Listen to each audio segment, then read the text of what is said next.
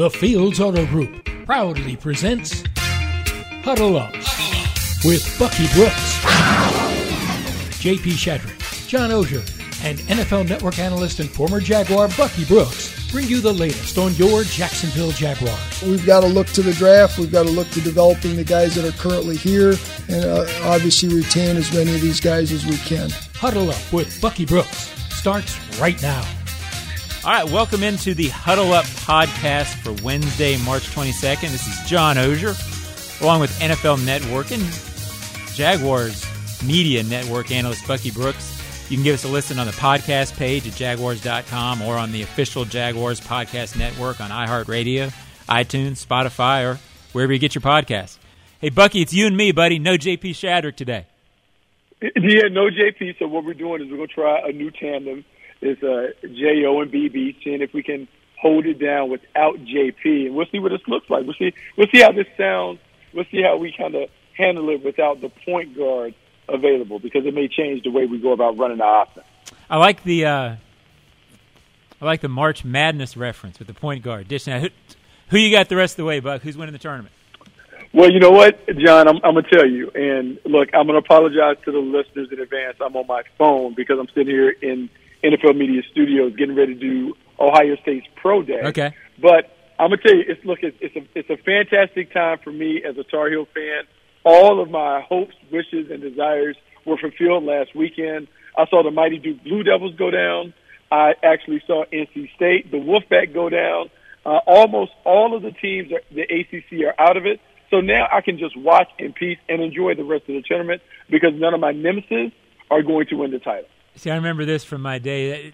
I still follow Carolina, but back when I was in college, I was a huge Carolina fan. Went to school up there for a year. Not there, but another school. And I do remember the bitterness and the pettiness of Tar Heel fans was always strong, and I see you've still got that. Like, they're out of it, but it's almost good. It's almost as good for you when Duke loses, isn't it?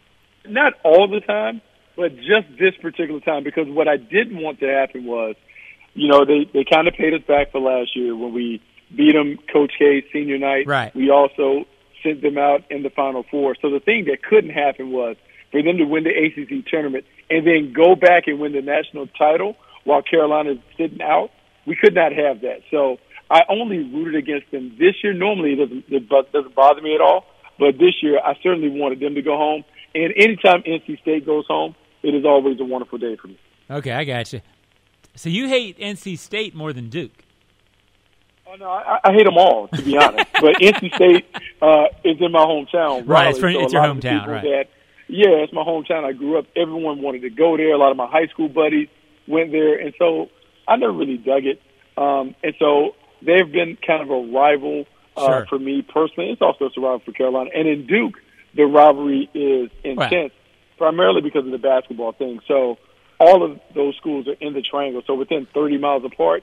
So, yeah, you don't want any of those schools to do well because then you got to hear about it all the time. All right, time to turn, obviously, to Jaguars free agency. And I guess that's why we're talking NCAA tournament so much. There is scarce little news in Jaguars free agency. I get why they're doing that. I like that approach, Bucky. I know you're an NFL guy, so you understand it. Just to recap, some news earlier this week. Jaguars did re-sign cornerback Trey Herndon. They did re-sign defensive tackle Adam Gotsis. This follows re-signing Andrew Wingard last week, and C.J. Beathard, Evan Ingram's tagged. JaMychal Hasty has re-signed. So they brought guys back, but they lost Juwan Taylor to the Chiefs, lost Chris Manhertz to the Broncos, and most notably since we talked, Bucky, lost Arden Key to the Titans. Everybody's freaking out over this. Every Ozone email I get now, I think it was okay when they didn't sign Juwan. They understood Manhertz. And the Arden Key thing got to people, Bucky, and people are panicking, saying, what are they doing? Reason for concern, expected. What's your take on this? I will say this. Arden Key was, like, just being on the sideline, he was a great leader on the field. He did a really good job of, like, helping the young guys, pulling them together. He brought energy to the team. He certainly had the makings or the appearance of being a glue guy. Now, a lot of people would look at the box score and say, hey, well, he didn't really impact the team because he only had, 4.5 sacks. It's not like he's a double-digit sack guy. Right. But there is value to having what I call those core guys, those guys who kind of understand when to step up and say certain things, when it needs to be said. Guys who also have the capacity to make plays when a play is there to be made. And even though he may not kind of be like the old school Tony Brackens or Kevin Hardy or big-time player like Calais Campbell, he certainly was a very important piece of the puzzle last year. And so that will need to be replaced. I'm not saying that the Jaguars can't move on because Arden Key is no longer a part of it, but it will take someone, a veteran, to kind of step up and fill some of the void that will be created by his departure. Here's my thought on this, Buck, when you talk about that. And I agree with you about Arden. I think he wanted to stay. From some of his comments this week, I think he was a little hurt that it didn't work out that he stayed. But I also get it from the Jaguars' perspective. They've got contracts coming up, and they've got to get back to being draft and developed. They have to get everything in order, if you follow me. But as a GM, here's the thing about Arden. A week into free agency last year, they hadn't signed Arden Key yet. He was a second-tier guy, 1-year contract. They went out and filled a gap in free agency with a savvy off-season move. That's sort of what you have to do every year now, right? Don't they just have to sort of do that again at that spot, either through the draft or maybe even third-tier free agency? I guess on paper, I think you should be able to go out and get the 3 or 4 sacks that they lost with him. Although I also get your point. I don't know that you replace what he brought on the sidelines, but I just mean in terms of as you move forward, when you lose a guy like that, it's sort of the role of the GM to figure out how to replace it just like they did last year when they got him. Yeah, I mean, it is on the GM. It's on Trent Baalke. It's on Doug Peterson to kind of identify and find those guys that can fill those roles. I will say that the one thing about leadership is you never know who's actually going to be your leader. Right. As much as we like to think leaders are the best players, a lot of times they're not. They're the guys that do the dirty work that no one else wants to do, but they're willing to do it because it helps the team. And so I understand why Arden was hurt, because being on the sideline, watching him in the locker room, look, man, I really felt like he was the guy that was really a Jaguar. It didn't work out. They couldn't agree to terms. And so now you have to turn the page. And so the bitterness that he feels, look, there are plenty of players that I have there. There are plenty of guys that want to continue to be on the team that are no longer there. And so you kind of have to get over that.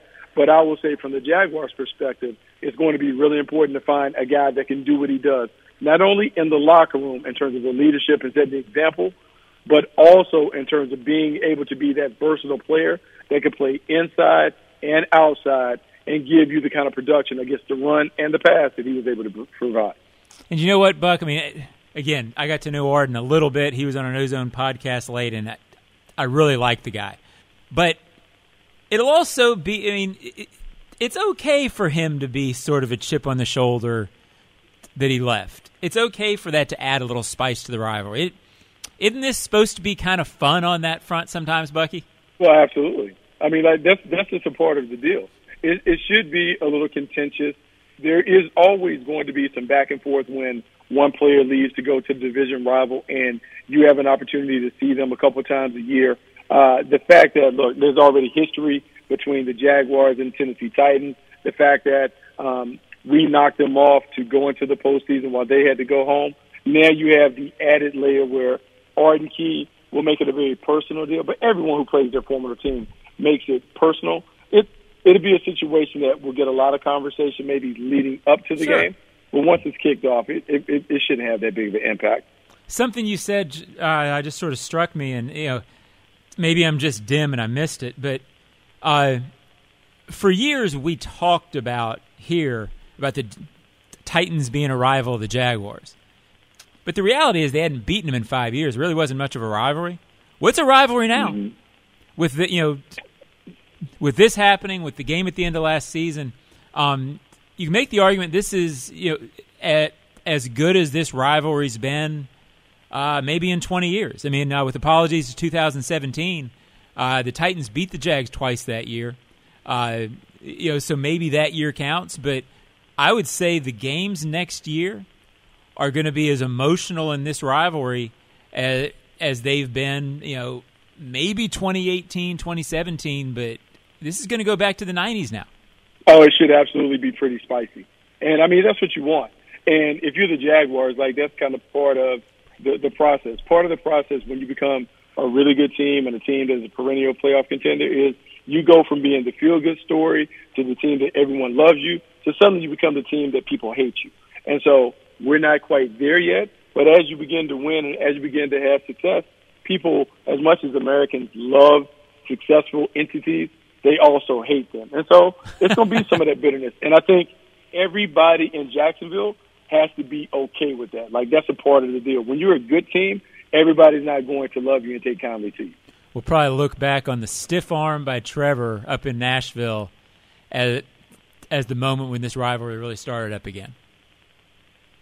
Oh, absolutely. Yeah. I mean, I think that certainly will have a lot to do with that part of it. When you think about just what the Jags were able to do, going to the playoffs, doing all that other stuff, knocking them off the way that we knocked them off, oh, yeah, that's the fun part.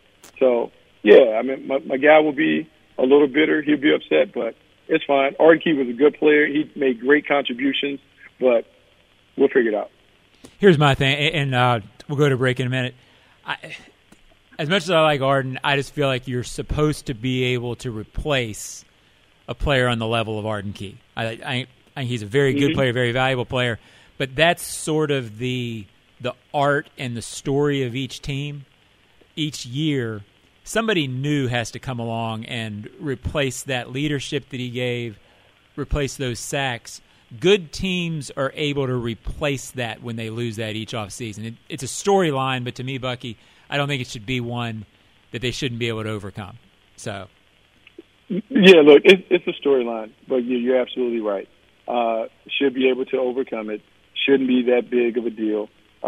Should be one where you can find a way to get it done without him. But it does put the onus on somebody, an older player, to take on some of the leadership responsibilities.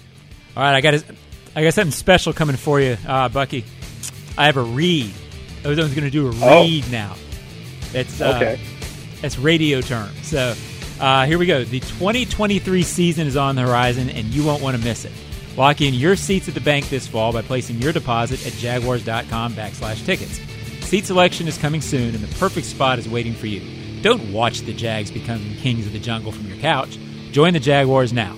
More after this.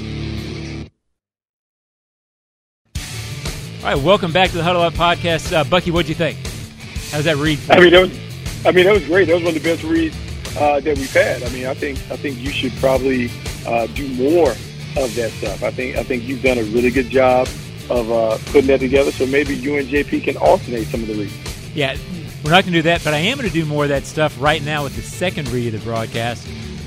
Here we go, Bucky. Pin your ears back for this one.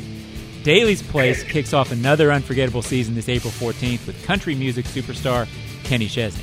Music lives here, and we've got something for everyone with Old Dominion, Tedeschi Trucks Band, Yellow Card, Wu-Tang Clan, and Nas, and much, much more. For a full list of shows and to get tickets, visit dailysplace.com. And that's your second read, Buck. Man, look at you, like doing it like a pro. I mean, it's Shatter's got some competition. That's all I got to say. I mean, he absolutely has some comp. JP Pip. I love it. On a serious note, has your opinion of this team changed at all based on what they did or didn't do in free agency? And I know it was quiet, but did you expect more? Or your thoughts different now than maybe they were 2 weeks ago? No, I mean, I think when you're a good team, free agency is a spot where you go and you accentuate what you already have in the fold. When you go back and you look at the way the Jaguars are constructed, you cannot talk about free agency in the offseason without talking about Calvin Ridley coming on board with a midseason trade. Didn't see the fruits of that trade right away, but we'll have an opportunity to see it this year. You talk about a premier wide receiver, a guy who was a true number one receiver. He is an upgrade. You now take him and add it to Evan Ingram coming back on the franchise tag. Christian Kirk, Zay Jones are already in the building. You have Trevor Lawrence, Travis Etienne already in the fold. like, this offense is ready to go. I know everyone is upset about losing Jawan Taylor, and Jawan Taylor was a great player. He really played well this season. But if you've done this thing the right way and you draft and develop, well, this is time for Walker Little to slide into that spot. You know, took him 2 years ago as a second-round pick. He's had opportunity to start and to play in a spot role. Well, now it's a chance for him to step up and fill that void. And so if he's done what he's supposed to do and the team is doing what they're supposed to do in terms of building it the right way, we shouldn't feel any of those things. And then when it comes to the defense, you need the draft picks. Devin Lloyd, Trayvon Walker, you think about Chad Muma, those guys have to step up. They were drafted early because they were expected to be foundational pieces. Well, now they have to play at a high level. And so if they develop like we think they will, then there was no need for the Jaguars to be very, very active in free agency because they can answer all of their questions by finding players on their roster to be able to take care of those things. Something you said early brings me to a question I was going to ask you. You're talking about Ridley a little bit in the offense. The offseason program begins in about 4 weeks. Say 4 weeks. What's going on now specifically with coaching to prepare for that? And what I'm getting at is, are they sitting there looking at Calvin Ridley's skill set, designing things specifically for him? Are they taking things out of the offense based on what didn't work last year, playing to Christian Kirk's strengths? What are the details of that? How's it really looking in terms of what they're doing?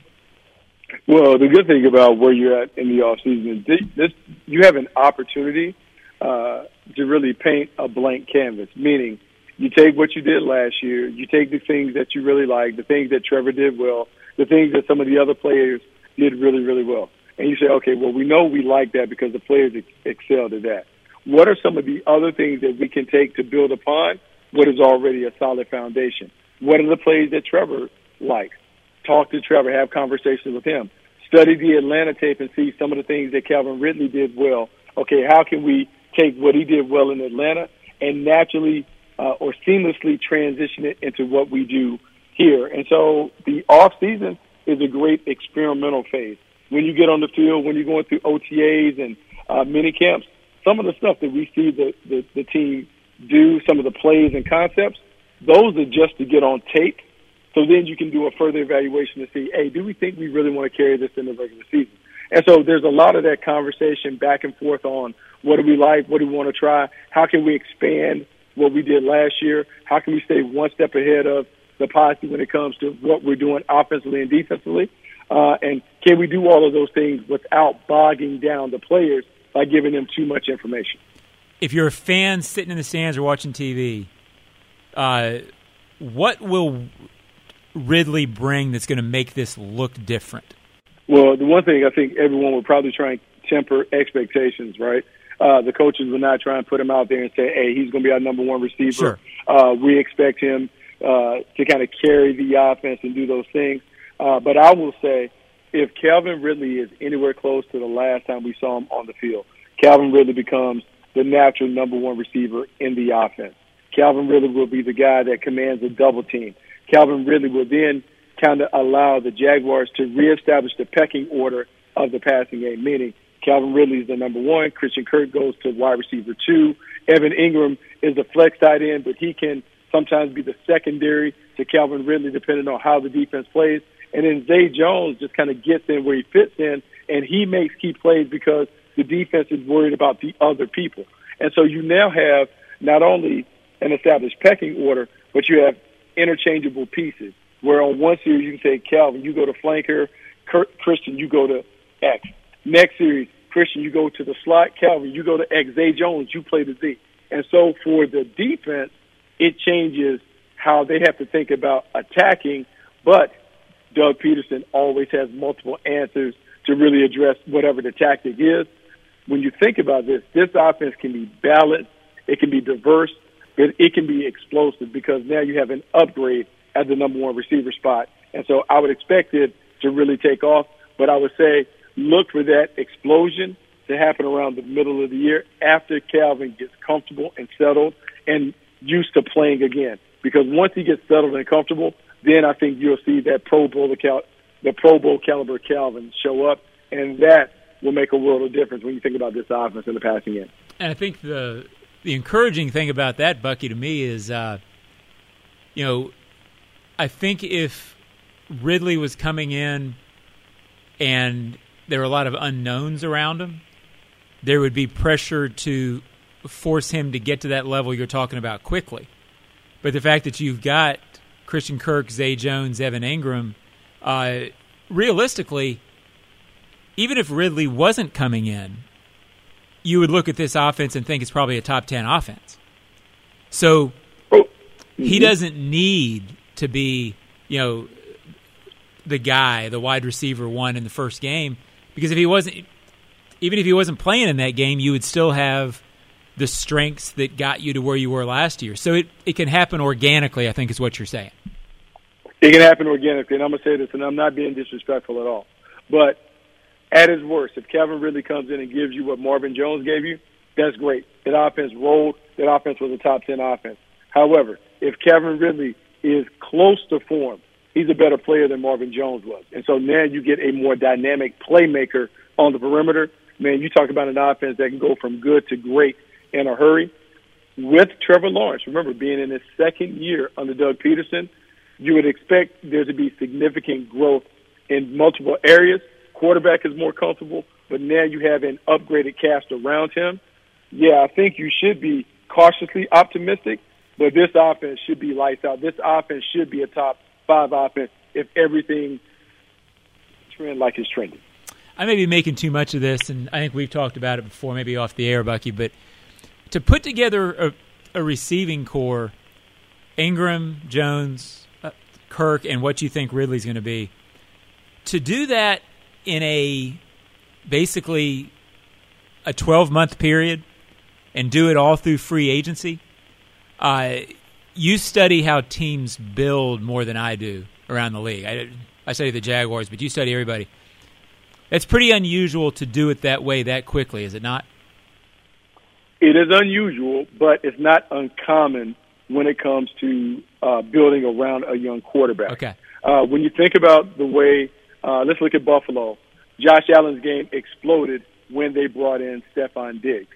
You look at the way that Justin Herbert performs. He's surrounded by Mike Williams, and he also has Keenan Allen, veteran receivers. The reasons why you want to surround Trevor Lawrence with veteran established receivers is because there's a level of dependability and reliability that you get from those guys. That increases the level of trust that Trevor Lawrence will have. And so now when he hits the top of his drop, he's willing to let it go because he trusts that the veteran pass catchers are going to be there. Now, it will eventually flip because as Trevor Lawrence gets closer to signing his big deal, then you have to reset and recalibrate how that offense looks. That might mean some younger receivers that he can groom and develop because they're cheaper and the money is going to him. But right now, when he's playing on his rookie deal, you can commit big money to the pass catchers on the perimeter because that is going to guarantee that the quarterback plays at his best. And let's be honest, it's a quarterback-driven league. When your quarterback plays at a high level, you have an opportunity to get into the tournament and make a run.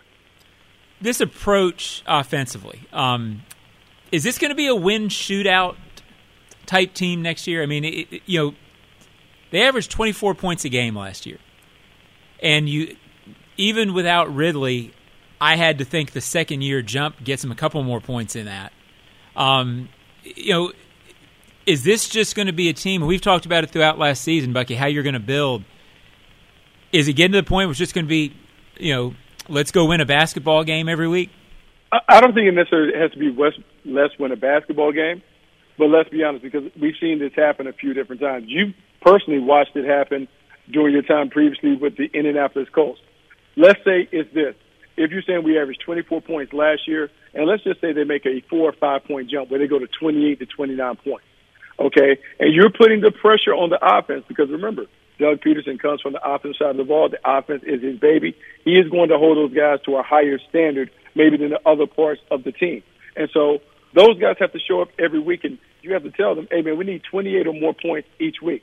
So from a defensive standpoint, maybe it changes the way that you call the game on defense. It becomes about the pass rush and the coverage. Don't give up the big plays. Find a way to get off the field in the fourth quarter, and we'll win a bunch of games with the scores maybe a little higher than some defensive coaches are comfortable.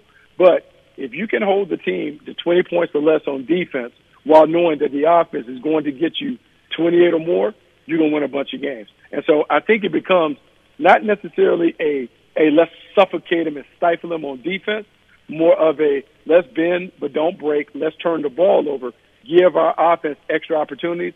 But offensively, we want to operate at a high efficient rate so that we put points on the board, particularly anytime we reach the red zone. And I guess you saw some signs of that last year with the turnovers forced by the Jaguars jumping from 9 to I think it was 29. Or I mean, it was a huge jump. I forget what their final number was, but they were third or fourth in the league in takeaways. And it sounds like what you're saying, that's going to be sort of have to be the way they play is by I like to use the term break and serve on defense.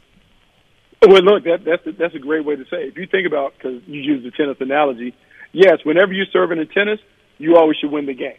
You should win the point, you should win the game. And so what you're hoping is that you can break the serve a couple of times, and that'll be enough for you to be able to win the match.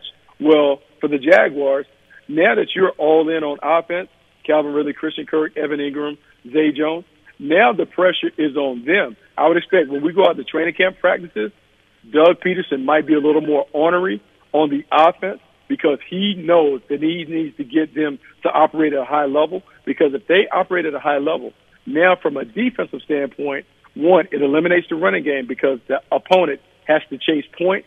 It means the ball has to fly in the air. And so from a defensive standpoint, it then becomes about the pass rush and the coverage. Can you find a way to hit the quarterback in those obvious passing situations? And then in the back end, can you pick off passes on tips and overthrows due to the rush, forcing the quarterback to get rid of the ball under duress? Yeah, to me, the pass rush becomes this team's biggest storyline going into next season, and I don't think we'll know answers until then, but that'll be the storyline to me. Tell me about your day, Bucky. I know you're covering the Ohio State Pro Day. How many Pro Days are you doing in this capacity for NFL Network, and what are your thoughts on today? Okay, so it's a big week. It's a big week, John, because it's all about the quarterbacks. I've known you well enough to know that you love the quarterback, and so America loves the quarterback. So we have 3 Pro Days going this week. We have C.J. Stroud coming today. We have Bryce Young on Thursday, and then we have Will Levis on Friday. And so what we're doing at NFL Network, we're actually doing it on NFL Plus. So that's the app. You can download it, put it on your thing. That will give you access to our Pro Day special. You can see everything that goes on at each of those 3 Pro Days. And then next week, we're going to talk about the super athlete that everyone is fascinated about, Anthony Richardson. We have his Pro Day on the 30th. So it should be a lot of fun. Final thing, I don't know if you've done a mock draft in the last 3 days, but if you were to do a mock draft, who are you going to the Jaguars right now? What's your gut? Unfair question, but I like those. No. The Jaguars can go a few different ways. Like, my original thought was, hey, they can get another tight end to complement Evan Ingram and really go all in on offense and just say, you know what we're going to do? We're really going to load it up and have a video game-like offense. So a guy like Dalton Kincaid would certainly work. Michael Mayer from Notre Dame would certainly work. So that is a thought. Another thought would be, okay, I just talked about how we're going to force opponents to chase points and make them put it in the air. Well, we need a few more cornerbacks to be able to talk about it. So you have guys like Deontay Banks from Maryland. You have a couple other cornerbacks that certainly could be and play, Joey Porter Jr. and others. And so cornerback, tight end, somewhere there. Last place, you could always look at offensive tackle, but it might be a little thin at offensive tackle when we get to that point in the draft. Yeah, I think it's going to be fascinating, Bucky. To me, losing Taylor, I'm not worried about the starters, but you do wonder about that swing tackle. You wonder about cornerback because you've made the point, maybe 2 corners needed, and then a tight end feels like a spot that's going to be ripe at 24 for a good player. To me, those are the storylines for the Jags and as we approach the draft. And that's my way of segueing to, we'll certainly talk about that more on future Huddle Ups. Bucky, have a great day today. Appreciate you joining us, and we'll talk to you soon on the Bucky Brooks Show. I like that, Jay. Maybe one day I'll be privileged enough to go into Ozone and talk about it. Well, I will look forward to that. Bucky, thanks, buddy. All right, man. Appreciate it.